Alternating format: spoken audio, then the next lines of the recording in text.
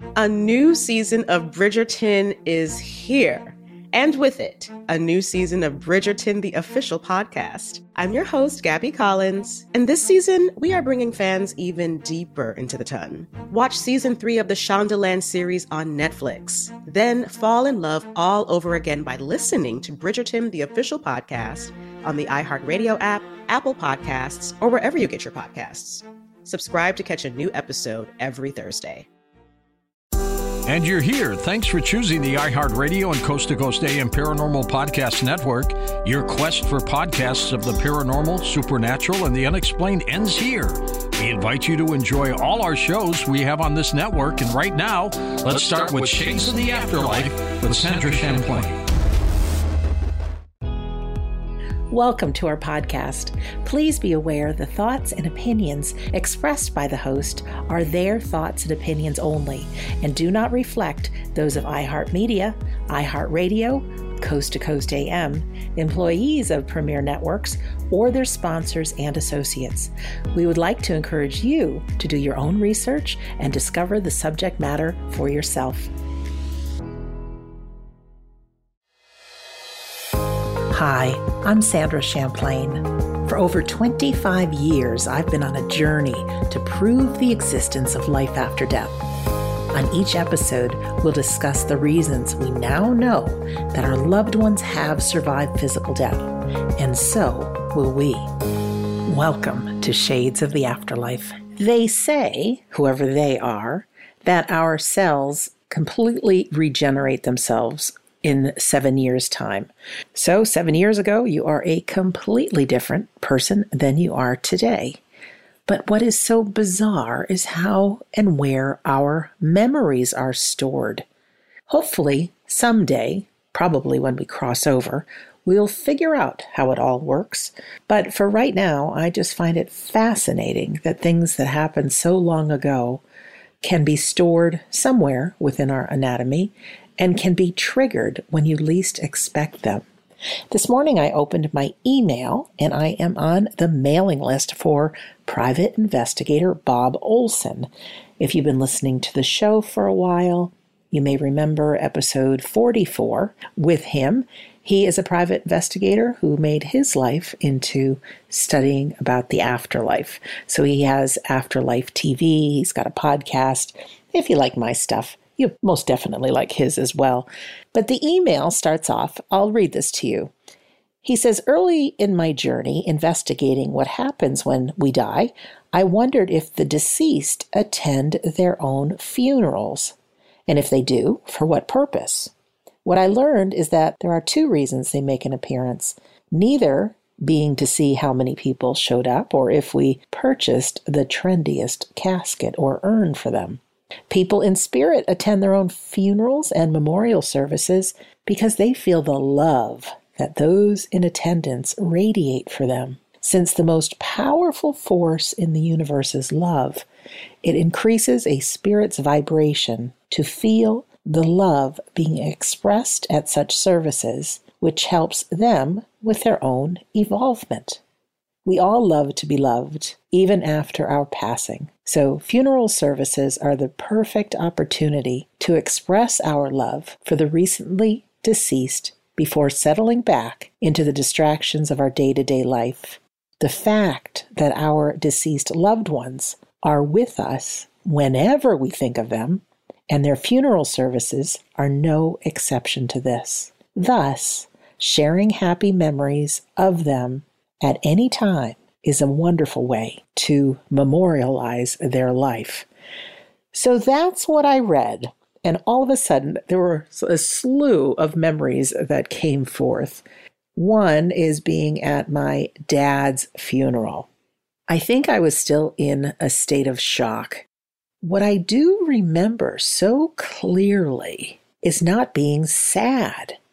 I was sitting in a pew with my mom, and I could see my dad standing at the end of the pew, looking healthy, looking alive. And so many people came up to me to give their condolences, which of course I appreciated.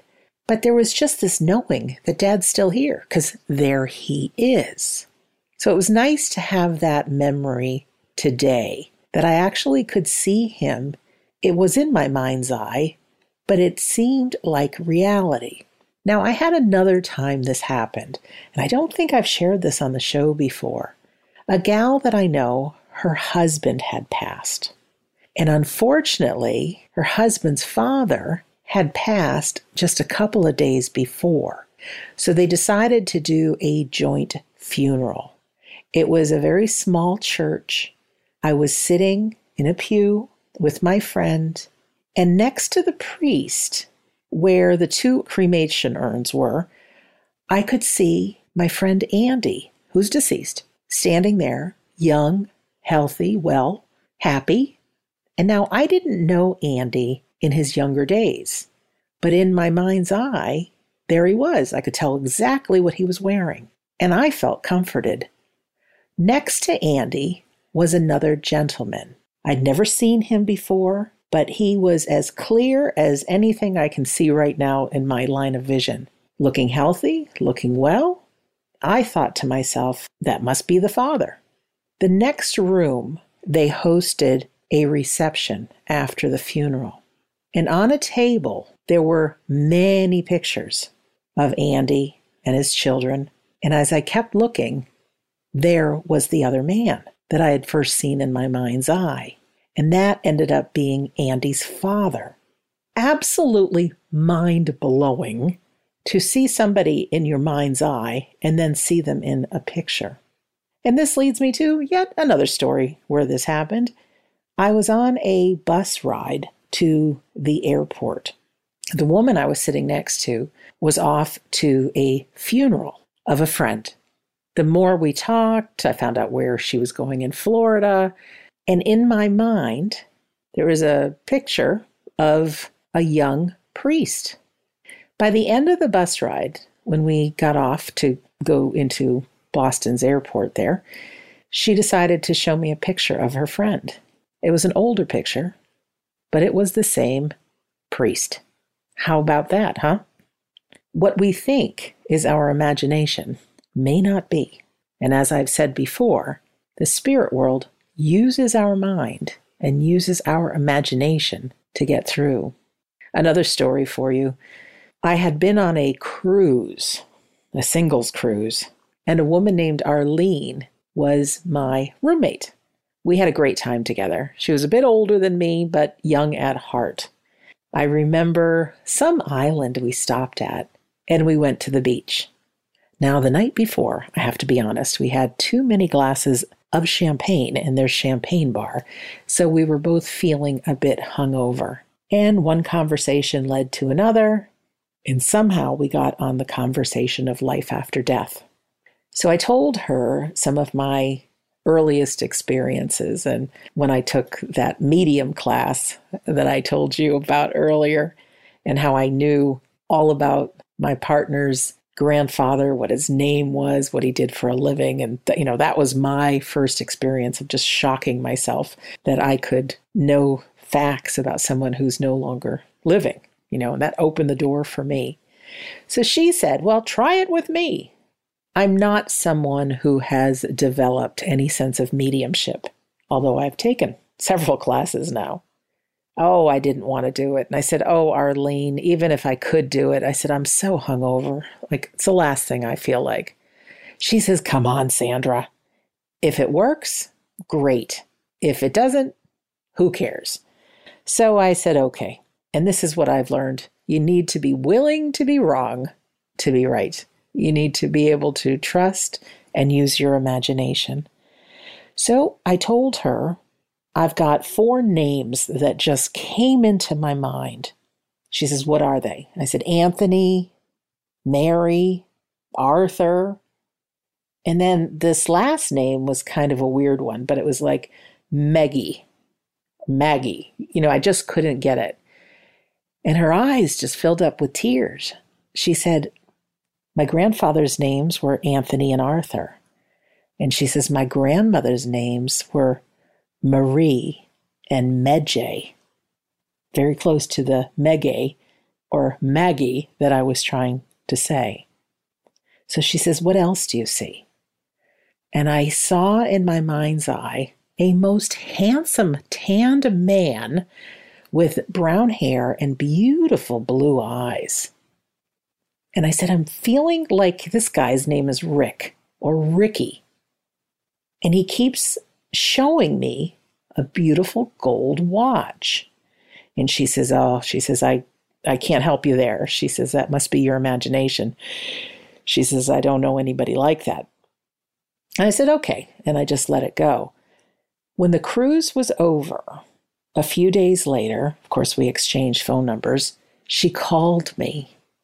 She hadn't thought of anybody deceased by the name of Rick or Ricky, but she did have a friend named Ricky who was alive, or so she thought.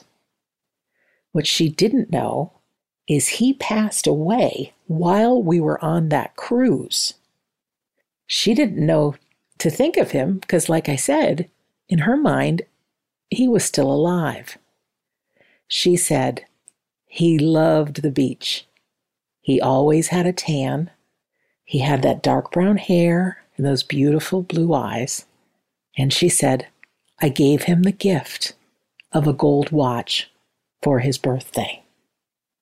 It still moves me to tell you that story because it's so easy for our human mind to think things are just our imagination, or we forget some of the miraculous things that have happened to us in our life. If you were on our Sunday gathering a couple weeks ago, I talked about how our minds normalize things. You probably have some great things that have happened in your life. Maybe it's meeting your partner, your spouse. Maybe it's the birth of children, or holding your grandchildren in your arms for the first time. Maybe it's getting a diploma or graduating from somewhere or accomplishing something that people said is impossible. We all have had special moments. And as great as they are, what does our mind do with them? It takes things that are really big deals and just turns them into no big deal. You'll find, if you haven't found this already, that in regards to the afterlife, you may have gotten signs. You may have been inspired. You might have witnessed something really special. You might have had some psychic moment, and the mind will just turn it into no big deal and go right back to feeling guilty about the past or being worried about the future. It's part of being human, my friend. So I applaud you for listening right now, because keeping a book by your bed on the afterlife or something positive or listening to a podcast, those are the kind of things that keep you plugged in to this greater reality that there's more to life than meets the eye, and there's more to you than you know. So we're going to take a quick break, and I'll be back with some afterlife stories. You're listening to Shades of the Afterlife on the iHeartRadio and Coast to Coast AM Paranormal Podcast Network.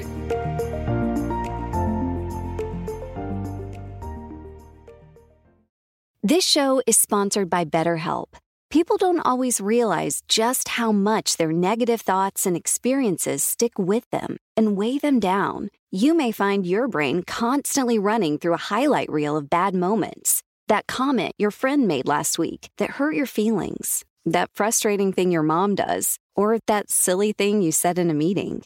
Maybe it's time to get it all off your chest. Whether it's a tiny annoyance or something much bigger, talking about it can give you some relief and lead you to a potential solution. That's where therapy comes in.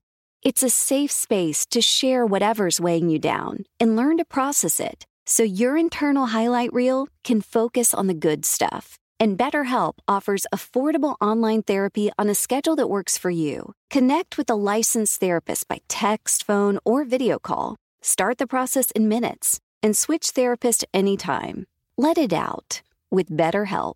Visit BetterHelp.com/shades today to get 10% off your first month. That's BetterHelp, HELP.com/shades. A new season of Bridgerton is here. and with it, a new season of Bridgerton, the official podcast. I'm your host, Gabrielle Collins, and this season, we are bringing fans even deeper into the ton. Colin Bridgerton has returned from his travels abroad. Is betrothal written in the stars for the eligible bachelor? Meanwhile, the ton is reverberating with speculation of who holds Lady Whistledown's pen. We're discussing it all. I sit down with Nicola Coughlan, Luke Newton, Shonda Rhimes, and more to offer an exclusive peek behind the scenes of each episode of the new season. Watch season 3 of the Shondaland series on Netflix. Then, fall in love all over again by listening to Bridgerton, the official podcast, on the iHeartRadio app, Apple Podcasts, or wherever you get your podcasts. Subscribe to catch a new episode every Thursday. Hey girlfriends, it's me, Carol Fisher. I'm so excited to tell you about the brand new series of The Girlfriends. In season 1, we told you about the murder of Gail Katz at the hands of my ex-boyfriend Bob. At one point, a woman's torso washed up on Staten Island and was misidentified as Gail. She spent 9 years in Gail's grave, and then she just disappeared. It's almost like it's become this moral obligation to find her. And that's what we're going to do. Find this missing girlfriend and tell her story. With the help of some of your favorite girlfriends from season 1, like my producer, Anna. Oh my God. My friend, Dr. Mindy Shapiro. Hi, it's Dr. Shapiro, and I'd like to speak with the Deputy Medical Examiner. And of course, Gail's sister, Elaine Katz. Having no closure, it kills you. Join us as we try to solve a 35-year-old cold case. It's not going to be easy, but it's going to be one hell of a ride. What? I can't believe this. Listen to season 2 of The Girlfriends, Our Lost Sister on the iHeartRadio app, Apple Podcasts, or wherever you get your podcasts.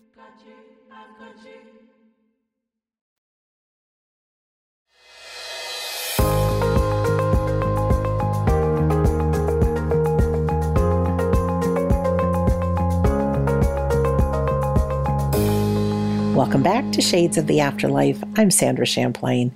We're going to do some story time today. And the first, just very short story, is that I was talking to a fellow earlier today, and he said that when his deceased mother comes to visit, he said there's actually a temperature change that he and his wife feel, and they both just get overcome with the feeling of love. He says the dog acts a little crazy and looks off to the corner of the room. But that's how they know that the mother is around. I know for me, when I could be thinking about anything, all of a sudden if I get a picture or thought or memory of my dad, that's, to me, him saying, I'm right here. This story comes from Jody. Explaining death to a young child is never easy. When my brother suffered a massive coronary while riding the metro to work and died suddenly, I struggled with what to say to my young son about his Uncle Bobby. Spencer thought the sun rose and set around superheroes like Spider-Man till the day Uncle Bobby hoisted him up on his shoulders in one swoop and carried him through the streets of Washington, D.C., high above the crowd. That day, Uncle Bobby, not Spider-Man, was the strongest man in the universe. When I explained that Uncle Bobby's heart just stopped working, Spencer thought for a moment and then said, Gee, I wish we could have gotten him a heart like Iron Man's. Me too, I sighed, as I fought back tears and hugged Spencer. I kept the message in as simple terms as possible. And after our talk, Spencer said, So, Uncle Bobby is in heaven? Yes, and he'll still watch over all of us and take care of us, just like always. Okay, Spencer said, with a reassured smile as he hopped off the couch and went about his 8-year-old day. At that moment, I wished my own heart could have been as easily comforted. But I knew that my only brother was gone forever, and there were things I would never be able to tell him. Like how I measured every boy I dated against Bobby's character, or how, when he taught me how to ride a bike, he also taught me how to pick myself up after I fell. I would never again hear his voice on my birthday when he would call me and for that brief moment make me feel like he had nothing more important to do than talk with his baby sister. How would he ever know now how much I loved and adored him? No, my sadness was not as quickly comforted with the simple knowledge that my brother was in heaven. A few weeks later, we were in church, kneeling in silent prayer before Mass, when Spencer started giggling. When I looked his way to give him the standard mom, stern, time to be quiet and stop playing with your brother look, I noticed he was staring up at a corner of the church. "What are you looking at?" I whispered. "Uncle Bobby," he whispered back, matter-of-factly, his gaze never leaving the spot. "He says to tell you hi." To say I was surprised or shocked by his response would not be true. Spencer has always been a special boy, and truthfully, this is not the first dead person with whom he's conversed. When he was just 3 years old, he proudly announced at my niece's wedding that Ra-Ra, a beloved family friend who had passed away a few months before, was standing next to the bride. So on this day, I simply whispered back, "Tell Uncle Bobby Mom says hi and that we miss and love him." "He said he knows all that, Mom. He said to tell you he loves all of youns and it's pretty warm here." The pretty warm comment was one thing, but the youns gave me the real pause. That's a Western Pennsylvania term that my family uses for you all, but I quit using upon moving to Wisconsin 15 years earlier. "Oh," Spencer quickly added, "I mean it's pretty and warm here." I immediately smiled and shook my head. "Thanks for clarifying your location, Bob," I said to myself. Spencer continued to giggle, and when I asked why he was laughing, he said, "Mom, it's Uncle Bobby. You know he always makes me laugh." I could not argue with that. Bobby's laughter was infectious. His trademark smirk was so permanently fixed on his face that even the funeral director could not make him look sad. This little exchange in church brought me back to my own youth and the many stern looks I got from my mom as a result of my brother's sense of humor, which was apparently still contagious, even in death. "Did Uncle Bobby like comic books?" Spencer asked me one day as we drove to his favorite place in the world, Galaxy Comics on Clark Street. Yep, he liked Archie comics and Mad Libs when he was a kid. And we watched the old Batman series on television each week. "Cool," Spencer said, feeling his bond to his Uncle Bobby was still intact. On December 26th, 2012, the last book in the Spider-Man comic book series, number 700, was released. Galaxy is a block from my office, and I intended to go during my lunch hour to pick it up for Spencer. But work got in the way. It was after 5 when I finally arrived at the store. I looked on the shelf, but I did not see anything with the number 700 on it. It was then that I learned from the laughing store clerk that they had sold out within 30 minutes of opening the store. He told me to tell Spencer not to be too disappointed, as the new Superior series would be starting soon. I went back to the shelf, intending to find something else to hold him over until then, when something caught my eye. I picked it up and asked the clerk, "Is this the one he wanted?" Stunned, the clerk replied, "That's impossible. I know. I sold the last one early this morning. I have no idea where this came from." For a brief moment, I thought I heard the distinct, hearty chuckle of my brother behind me, and then I smiled. "Don't worry," I said to the clerk. "I know where it came from." Here's another one by Christiana. "How's the basement looking?" Pop asked. After moving in with his son Steve, I got used to these phone calls whenever a rainstorm hit. Our house stood next to a river, which sometimes overflowed and seeped into our basement. During one heavy storm, we had at least a foot of water in the basement, and the boys stayed up all night pumping out the water. From then on, Pop was on high alert whenever the forecast predicted rain. So, to calm his worries, I took the phone with me as I went down the stairs to check again. Pretty much dry, only a little water creeping in, I told him. Okay, let me know if it gets worse and you guys need a hand. That storm passed eventually, as did most, since Steve put in a heavy-duty sump pump. But Pop was still constantly fretting over it, and us. Then it was our turn to fret over Pop. Over the course of a year, he went further and further into a dark, depressed place. Steve tried to help him. Mom tried too. Friends tried. But on a Friday morning in May 2011, Pop took his own life. He was only 62. Steve lost his father, his business partner, and his best friend.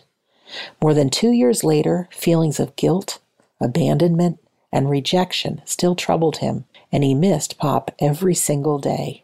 They had worked together, running their car repair business together, and gas station. When they weren't talking shop, they'd talk cars, motorcycles, music. We hung out with Pop and Mom most weekends, having dinner, seeing a show, going to a concert. Steve learned to live without Pop, but there was still such a void. While he didn't cry as much, I think I did enough for the both of us. I cried over the good memories with Pop and the future memories he wouldn't be a part of. Future Thanksgivings, 4th of July picnics, our wedding, and our future child's lives. And I even got teary during storms, thinking how he would always call. Then something happened that made us realize Pop hadn't left us for good. About a year and a half after Pop died, Hurricane Sandy hit our part of Connecticut with strong winds and heavy rain. We fared well and only lost power for 4 days. During that time, we fortunately had a diesel-powered generator to run a few important appliances, like the refrigerator and the basement sump pump, thanks, of course, to an earlier purchase by Pop. We stored 2 extra containers of diesel in the sunroom. They stunk up the room. We kept the door closed so the smell wouldn't spread to the rest of our house. I had popped in and out of the sunroom once or twice, and the smell of fuel always hit me. One morning, Steve went into the sunroom to check something, and he called me over. Worried that something had spilled, leaked, or fallen, I dropped what I was doing and went to help him. I saw Steve standing in the middle of the room, and everything looked normal. "Smell that?" he asked. I did. Standing right next to the containers, I smelled the familiar scent of British Sterling, not diesel. Stunned, I looked at Steve. He had a sad smile. I sniffed around more just to be sure and stated the obvious. It's Pop's cologne. The scent was distinct, crisp, and powerful. So much that I looked around half expecting to see Pop somewhere in the room. The only sign of him, though, remained the cologne. Steve and I stood there, calm and silent. "Hey, Pop," I said eventually. I stood a bit longer, absorbing the moment. Then I gave Steve a kiss on the cheek and went back to my morning routine, giving him some alone time. He hung back for a few more minutes, quiet. When he came into the kitchen, he looked more at ease. "Nice of Pop to come by and check on us," I said, half joking. Steve smiled and realized it was true. Pop wasn't up there, as in some kind of indeterminate spirit, as I had always considered everyone who passed. His spirit truly lived on. I bet he checked the basement too. We'll be right back with more heartwarming stories from the afterlife. You're listening to Shades of the Afterlife on the iHeartRadio and Coast to Coast AM Paranormal Podcast Network.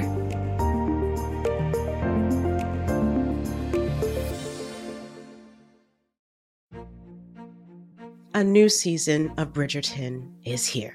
And with it, a new season of Bridgerton, the official podcast.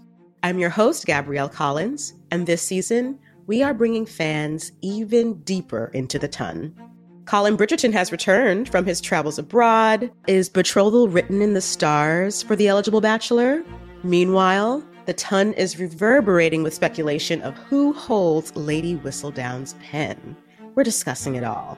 I sit down with Nicola Coughlan, Luke Newton, Shonda Rhimes, and more to offer an exclusive peek behind the scenes of each episode of the new season. Watch season 3 of the Shondaland series on Netflix. Then, fall in love all over again by listening to Bridgerton, the official podcast, on the iHeartRadio app, Apple Podcasts, or wherever you get your podcasts. Subscribe to catch a new episode every Thursday. Hey girlfriends, it's me, Carol Fisher. I'm so excited to tell you about the brand new series of The Girlfriends. In season 1, we told you about the murder of Gail Katz at the hands of my ex-boyfriend Bob. At one point, a woman's torso washed up on Staten Island and was misidentified as Gail. She spent 9 years in Gail's grave, and then she just disappeared. It's almost like it's become this moral obligation to find her. And that's what we're going to do. Find this missing girlfriend and tell her story. With the help of some of your favorite girlfriends from season 1, like my producer, Anna. Oh my God. My friend, Dr. Mindy Shapiro. Hi, it's Dr. Shapiro, and I'd like to speak with the Deputy Medical Examiner. And of course, Gail's sister, Elaine Katz. Having no closure, it kills you. Join us as we try to solve a 35-year-old cold case. It's not going to be easy, but it's going to be one hell of a ride. What? I can't believe this. Listen to season 2 of The Girlfriends, Our Lost Sister on the iHeartRadio app, Apple Podcasts, or wherever you get your podcasts. I'm Scott Weinberger, journalist and former deputy sheriff. In my new podcast series, Cold Blooded, The Apollo Gym Murders, I'm embedded in the cold case investigation into the death of firefighter Billy Halpern. It's just a shame, that they took him from us. Experience this investigation in a truly unique way, knocking on doors, uncovering new evidence, including the DNA of a potential killer. My name is Danny Smith. I'm a detective with Miramar Police Department. This is Scott Weinberger. We're actually reopening an old case, and your name came up. Untangling secrets that may reveal the answers to not only one murder, but almost a dozen. I thought they were going to kill me, so I kept my mouth shut and I didn't say anything. All these years, I didn't say anything. Listen to Cold Blooded, The Apollo Gym Murders on the iHeartRadio app, Apple Podcasts, or wherever you get your podcasts.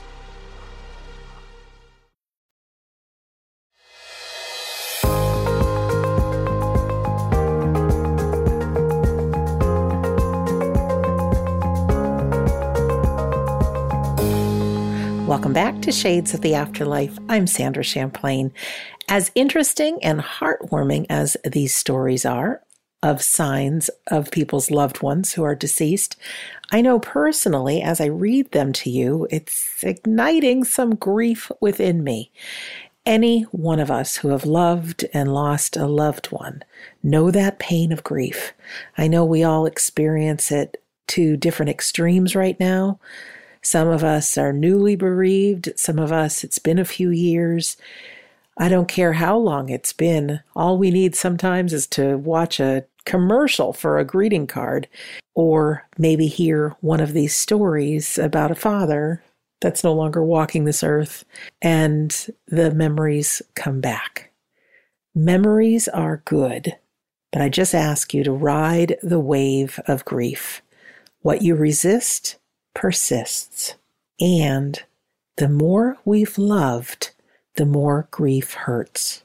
These stories are not meant to trigger grief, but what if we look at them listening for putting your life into the story? Have you received a sign from a loved one? Or are you hearing these stories because there may be a sign on the horizon for you? It's nice to know the different ways the spirit world gives us signs. We are going to continue on right now with a story from Jillian. I was a lively child with an inquisitive mind. I wasn't rebellious or bad. I just always wanted to know what was in this corner or around that bend, always talking and asking questions, going where I wasn't supposed to go or doing what I wasn't supposed to do. I often incurred the disapproval of my father, who would probably have preferred a more sedate young daughter than the scratched and dirty tomboy that I was. At the same time, I was always eager to please. In school, I was bright and motivated. My grades were good, and apart from remarks about me talking too much, my reports were generally positive. My father, however, never seemed to notice any of my achievements. No matter how hard I tried and how much praise I received from my teachers, my father's response to my academic success was minimal. On the other hand, my misdemeanors were never unnoticed. By the time I was in my teens, my mischievous behavior had been replaced by my stubborn opinions. My father and I clashed over everything, from politics to what I should wear. In my egocentric 16-year-old brain, he was out of date and ill-informed, old-fashioned, and stuck in middle-aged thinking. I still excelled at school, and he continued to ignore my efforts. As I grew into adulthood, I realized a few things. First, if I wanted success, particularly in higher learning, I was going to have to do it for my own satisfaction and not to please my father. The latter, I knew, was impossible. In addition, I began to understand that my father, who had to leave school to work in a factory at the age of 14, was probably intimidated by my level of education and maybe even ashamed of his own shortcomings in that regard. This was a revelation to me. I never considered my father uneducated or beneath me. He was always able to hold his own in a good argument, political or otherwise, and I respected his views. Nevertheless, I could see how he might feel. Years passed, and although it took me almost 3 decades, I eventually got my college degree. My father seemed a tiny bit pleased. Perhaps I was making some progress with him. I went on to graduate school and received a master's degree. Again, there was a little bit of attention from him. Then I went on to study for a PhD. And then my father died. He had been chronically ill for some years, but his death was still very sudden. A massive heart attack in the middle of the night saved him from the lingering death of the slower-moving cancer that had invaded his body a decade earlier. My mother followed my father into the hereafter just 3 years later, so neither of them were there the day I received my PhD, nor did they witness the successful career I carved out for myself. They were not aware either of the devastating skiing accident that interrupted that career, seriously injured my neck, and left me with a closed head brain injury that laid me low for several years. And they certainly did not know that that event was a catalyst for me discovering my calling as an intuitive and an energy worker and working in a new career in a very different world. Or maybe they did know. A few years after my accident, when I was tentatively stepping out of the metaphysical closet as a Reiki practitioner, offering to others the wonderful benefits of energy healing that I had discovered while recovering from my injuries, I rented my first office. It was an old house that had been converted into a healing center. My office was small, but perfect for me. I enjoyed moving my belongings in and arranging in a calm and serene place for both my clients and me to work. On one visit to the office to put the final touches on the decorating and arranging, I opened the door and was greeted by an overwhelming, stinky smell of cigarette smoke. I was shocked. I didn't smoke. No one in the building smoked. Smoking was not allowed. No one had been in the room since the previous time I was there. I aired out the room and, although mystified, I put the incident out of my mind. The next time I visited, the same thing happened. I called the owner of the building. She couldn't explain the phenomena. We even discussed what the house might have looked like before its conversion and what function my room had. Was it the kitchen? In case that might help explain the smell that was going on. Nothing, however, made any sense. It took a few days to dawn on me, but then I knew. My father was a smoker until 10 years before he died.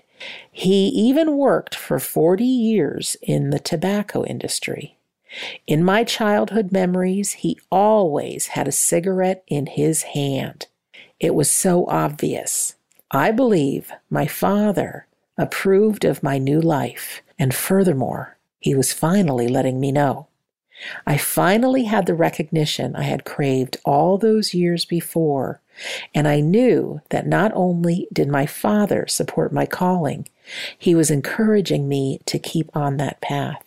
I was moved and touched. Since that time, on several occasions, as I progressed with my career, added new modalities, and taken fresh risks, my father has expressed his approval in the exact same way. The cigarette smoke smell always happens in places where no one smokes or is smoking, and it is very strong. A few years ago, my son and I were walking our dogs. We were talking about my father. My son and he were very close, especially when my son was young. I mentioned to my son for the first time that I sometimes smelled cigarette smoke when no one was smoking, and I thought that meant my father was around. My son, an Army veteran and a welder by trade, with a pretty down-to-earth approach to life and a sensible head on his shoulders, paused for a brief moment and then responded in a matter-of-fact way, "Yes, so do I." Dads are very special to us, aren't they? To most of us anyways. You know, when I grew up, I was Daddy's little girl. He taught me how to fly airplanes. We went on little mini motorcycle trips together. He was my buddy. Unfortunately, the day came when I was a teenager and life took over. After graduating from high school and then graduating from college, I ended up working in the hotel and restaurant industry. And for anyone who knows that industry, it is 60 to 80-hour work weeks. As much as I loved my dad, over that time, our relationship became rather distant. It became one where we talked a few times a year on the phone. There would be the birthday card that I would get, or the birthday card I would send to him. But that close bond was not there. Not until I found out that he had cancer back. And me, as the only single kid, relocated to be with my dad.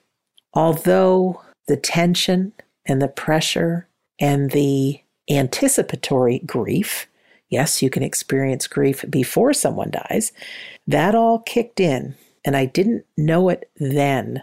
But all of that was the reason that my relationships suffered with my siblings. When we grieve, we become a different person. If you are going through grief right now, please be gentle on yourself. Our whole brain chemistry changes when we grieve. And you probably don't know this, but our tears when we grieve are a completely different makeup of our normal tears. If you're here for the first time or you just need a reminder, my chapter 10 of my book, We Don't Die, A Skeptic's Discovery of Life After Death, is all the information about grief. Why we grieve, why it has to hurt so bad, and what we can do to help move through it so that we don't hit rock bottom emotionally, so that relationships don't come apart, and we know the best way to heal. I'm thankful because those last few months being with my dad, we became closer than ever, and I had the courage to tell him my afterlife stories. He made me promise that I would write a book and that I would tell people. So that's why I am here with you now. It is, of course, time for our next break, so let's do that. And we'll be back with another story. You're listening to Shades of the Afterlife on the iHeartRadio and Coast to Coast AM Paranormal Podcast Network.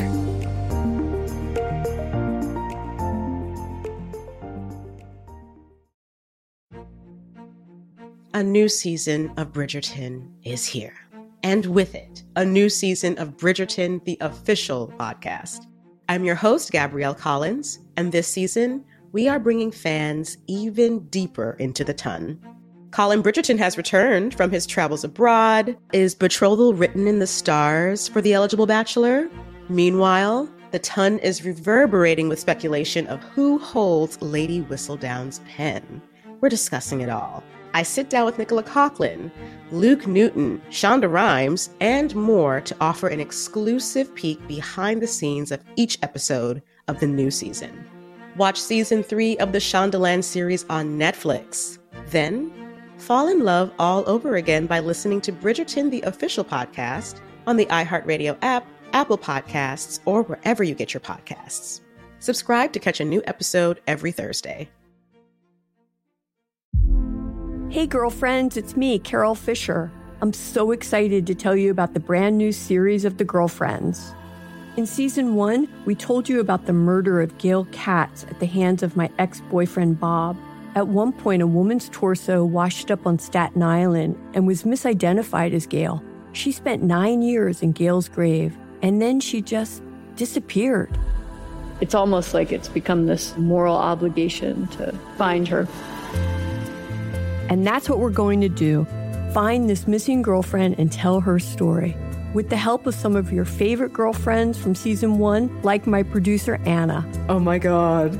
My friend, Dr. Mindy Shapiro. Hi, it's Dr. Shapiro, and I'd like to speak with the Deputy Medical Examiner. And of course, Gail's sister, Elaine Katz. Having no closure, it kills you. Join us as we try to solve a 35-year-old cold case. It's not going to be easy, but it's going to be one hell of a ride. What? I can't believe this. Listen to season 2 of The Girlfriends, Our Lost Sister on the iHeartRadio app, Apple Podcasts, or wherever you get your podcasts. I'm Scott Weinberger, journalist and former deputy sheriff. In my new podcast series, Cold Blooded, The Apollo Gym Murders, I'm embedded in the cold case investigation into the death of firefighter Billy Halpern. It's just a shame, that they took him from us. Experience this investigation in a truly unique way, knocking on doors, uncovering new evidence, including the DNA of a potential killer. My name is Danny Smith. I'm a detective with Miramar Police Department. This is Scott Weinberger. We're actually reopening an old case, and your name came up. Untangling secrets that may reveal the answers to not only one murder, but almost a dozen. I thought they were going to kill me, so I kept my mouth shut and I didn't say anything. All these years, I didn't say anything. Listen to Cold Blooded, The Apollo Gym Murders on the iHeartRadio app, Apple Podcasts, or wherever you get your podcasts.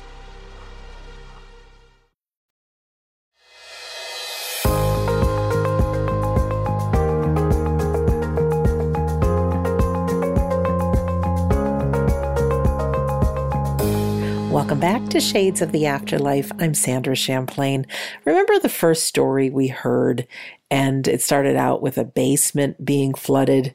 Well, that reminded me, years ago in my house, we had a terrible storm outside, and our basement flooded. I was living with my Auntie Donna at the time in an old house. We had a foot of water, then 2 feet of water, and it continually rose. The sump pump we had was broken, and I had tried to do everything possible to fix it. It was late at night.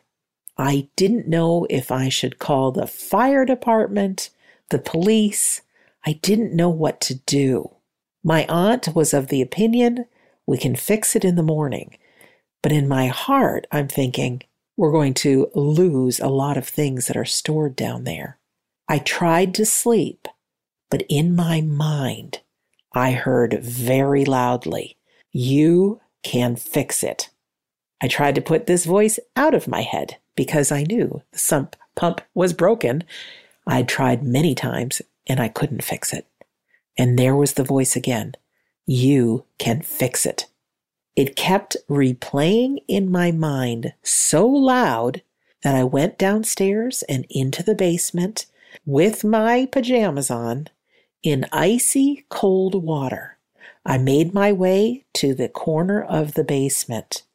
I pulled the sump pump out. I fiddled with it. I don't even know what I did. I plugged it in and it started to work. By the next morning, most of the water was out of the basement and we didn't lose but a few things. That voice was so loud. I don't know if it was a loved one or a guardian angel, but to me, a miracle occurred that night. This next story reminds me of that very same thing. This is a story by Sally. She says, Coloradans are so accustomed to unpredictable wind currents sweeping over the Rocky Mountains, bringing rain, snow, or sunshine, that we often joke to visitors, if you don't like the weather, just stick around for 10 minutes and watch it change. Happy to reside in our beautiful state, I drank in the beauty of the Rocky Mountains, silhouetted against a cloudless blue sky, as I drove to a nearby shopping mall. During breakfast, my husband Jim mentioned that since it was such a nice day, he might clean leaves from our roof gutters and check the chimney bricks while I was gone. I reached the mall and went inside.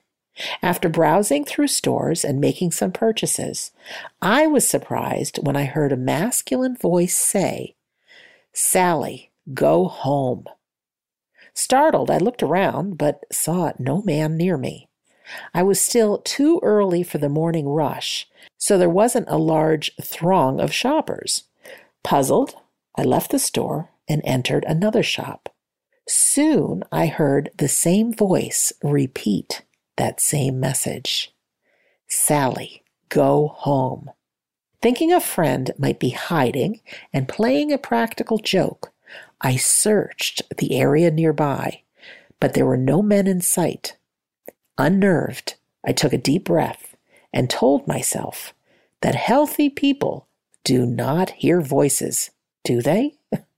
It was possible that the voice I heard was in reality my subconscious mind, warning me that some predator lurked in the mall, seeking an easy prey to rob.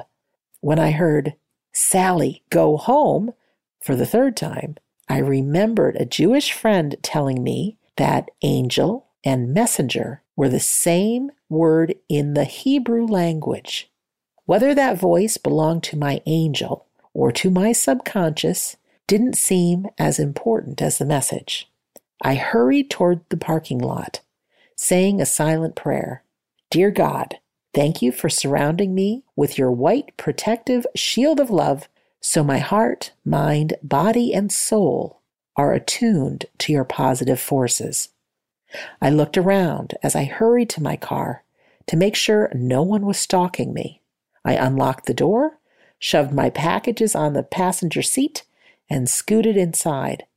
After locking the door, I drove away, constantly checking my rearview mirror to make sure I wasn't being followed. I drove home. Heavy clouds and gusty winds replaced the beautiful blue sky that I had admired only an hour earlier. Since I was accustomed to these short wind bursts, I adjusted my speed and arrived back in my neighborhood safely. All the way home, I wondered about that message, but as soon as I turned the corner to my street and saw my husband Jim clinging to the chimney and his ladder lying on the ground, I realized why the voice urged me to return home. "Thank God you're back," Jim called. I parked the car, picked up the ladder, leaned it against the house, and steadied it while Jim climbed several flights down. Smiling, I looked toward heaven and I thanked that voice. We have time for another story, so this one is from Risa. Grant was tall and lean, with dark bangs that hung in his dark blue eyes. He was the kind of guy other guys like to hang out with, and the girls had big crushes on. He had a goofy smile. He was the boy that I loved in high school. The outstanding thing about Grant was his kindness. His answer to queries about career plans was always, "The catcher in the rye. I want to stop children from falling over the edge." Though he was no pushover, you could tell Grant anything. Your darkest secret would be met with understanding and a hug. I knew we'd eventually marry. To me, the group of girls he dated were no obstacle. I knew he'd realize how sincere my love was for him. I was a cutie, too. I wasn't spending all my weekends dateless. I was a romantic, but a pragmatic teen. I figured we were both just sowing our wild oats. Grant was always there for me. When I became very ill, he was my sole visitor. He held my hand and spoke comfortingly when even my best girlfriends abandoned my unpleasant symptoms. Grant and I continued seeing each other after high school, growing even closer. We had a special routine. We both loved roaming our rural community on warm summer nights. So as not to awaken my mother, Grant would gently tap on my bedroom window. I'd climb out and I'd join him. We walked and talked. We lay down on the grass, fragrant dirt between rows of green hay grass.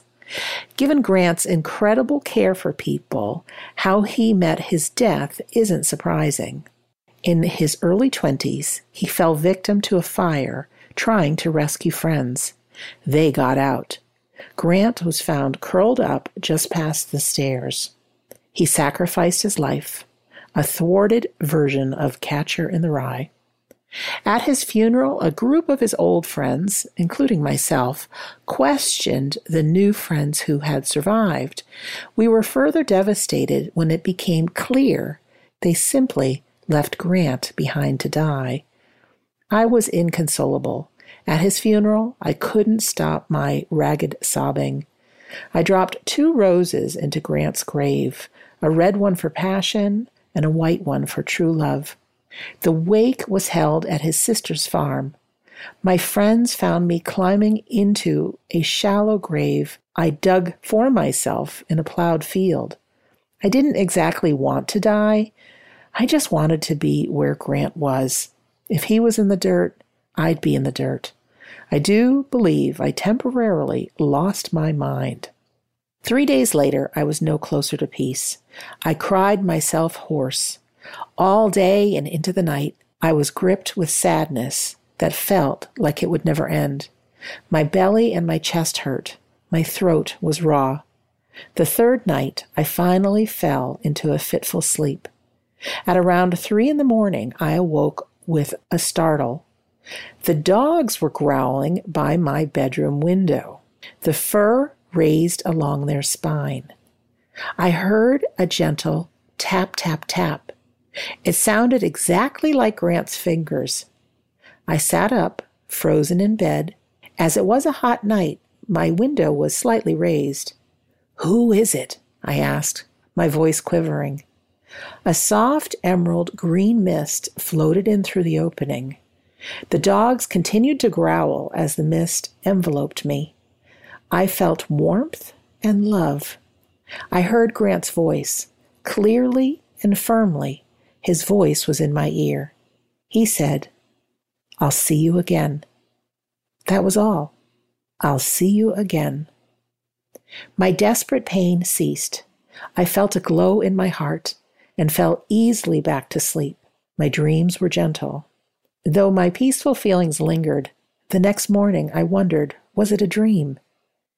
Then my mother asked, "What was all that commotion in your room last night? I've never heard the dogs like that in the house." I knew. It was Grant. For me, it's really nice to hear these stories because I get to feel like I'm not crazy. Well, I'm a little bit crazy. But there are different ways our loved ones can get through. I know there are times we want them to come through and we want a sign and we don't feel like we're getting them. I think from their point of view, they can see us, they are with us, there's no time in the afterlife, so they know we're going to be together very, very soon. Whether you've received signs or not, I really hope you've listened to my episode 115, and gone on that visual journey to reconnect with your loved ones. They really are around. They are alive. They're healthy. They're whole. They're watching over us. They can hear us. But it takes a quiet mind from us and being able to use our imagination and trust those wonderful things that are coming through. As a reminder, our home base is WeDon'tDie.com. Make your way over to the store, find my audiobook, use coupon code FREE. If you are suffering with grief, fast forward to chapter 10. Okay? In closing, I'm Sandra Champlain. Thank you for listening to Shades of the Afterlife on the iHeartRadio and Coast to Coast AM Paranormal Podcast Network. Thanks for listening to the iHeartRadio and Coast to Coast AM Paranormal Podcast Network. Make sure and check out all our shows on the iHeartRadio app or by going to iHeartRadio.com. This show is sponsored by BetterHelp. It's a simple truth. No matter who you are, mental health challenges can affect you, and how you manage them can make all the difference. That's why everyone should have access to mental health support that meets them where they are and helps them get through. BetterHelp provides online therapy on your schedule. It's flexible, simple to use, and more affordable than in-person therapy. Connect with a licensed therapist selected just for you. Learn more at BetterHelp.com. That's BetterHelp.com. A new season of Bridgerton is here. And with it, a new season of Bridgerton, the official podcast. I'm your host, Gabby Collins, and this season, we are bringing fans even deeper into the ton. Watch season 3 of the Shondaland series on Netflix. Then fall in love all over again by listening to Bridgerton, the official podcast, on the iHeartRadio app, Apple Podcasts, or wherever you get your podcasts. Subscribe to catch a new episode every Thursday. Hey girlfriends, it's me, Carol Fisher, back with another season of the global #1 podcast, The Girlfriends. Last time, we investigated the murder of Gail Katz. This time, we're uncovering the identity of the woman who was buried in Gail's grave for a decade before she disappeared. Join me and the rest of the club as we tell her story. Listen to Season 2 of The Girlfriends, Our Lost Sister on the iHeartRadio app, Apple Podcasts, or wherever you get your podcasts.